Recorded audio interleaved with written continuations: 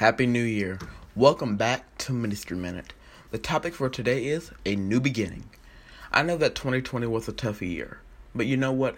God is ready to give you a new beginning. 2020 has opened our eyes to a lot of things like racial injustice, hatred, this pandemic, and many more things. But even though a lot occurred last year, it wasn't a mistake that it happened. God wants you to have a mind on Him.